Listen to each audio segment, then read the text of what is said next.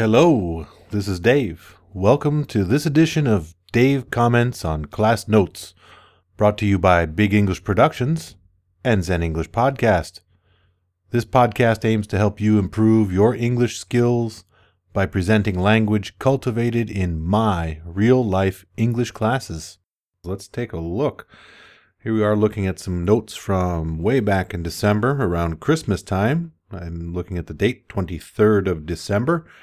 And I don't know what we're talking about, but we've got as our first word, maggot. Maggot, a nice insult, M-A-G-G-O-T. You maggot. A maggot is also the little worm that becomes a fly. Another insult. Again, must have been happy conversations around Christmas. Scumbag. Another nice insult for somebody. That maggot is a real scumbag.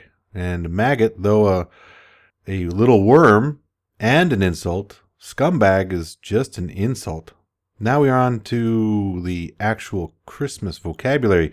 I see here creche. A creche is a nativity scene, and that is the representation of the Holy Family in the Christian tradition. You usually see a little baby Jesus, a Mary, a Joseph.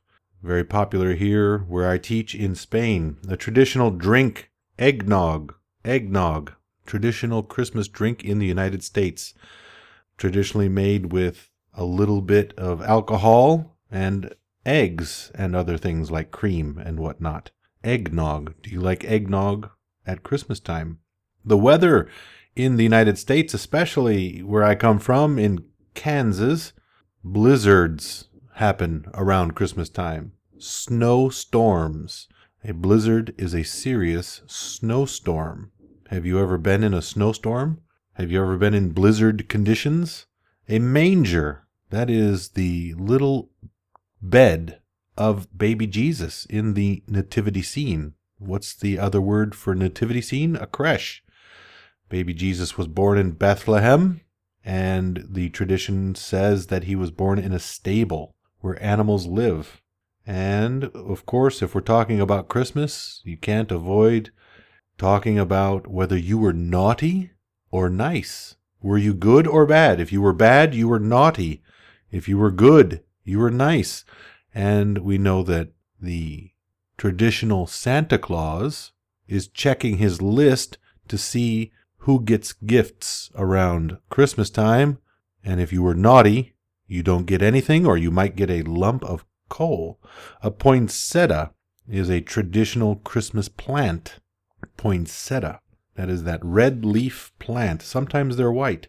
And continuing on to page 2 of our notes from that class, the word succinct.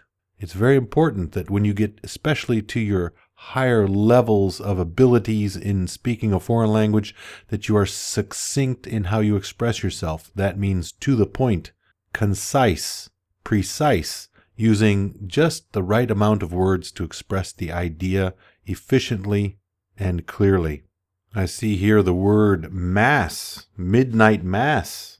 That is the celebration in the Catholic tradition of a service at midnight on Christmas in order to welcome in the birthday of baby Jesus. And lastly, of course, we've got the word excited.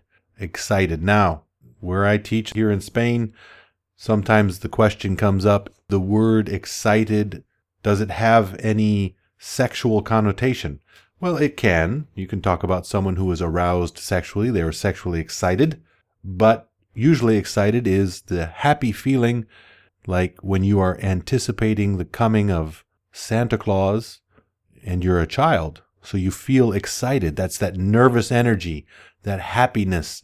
You could describe it as being giddy, which is happy and giggly and effervescent in your spirit and your attitude, and you get a twinkle in your eye, and you have a lot of excitement. So excited, yes, can mean other things, but generally speaking, we're talking about the emotion of being happy and having good positive energy.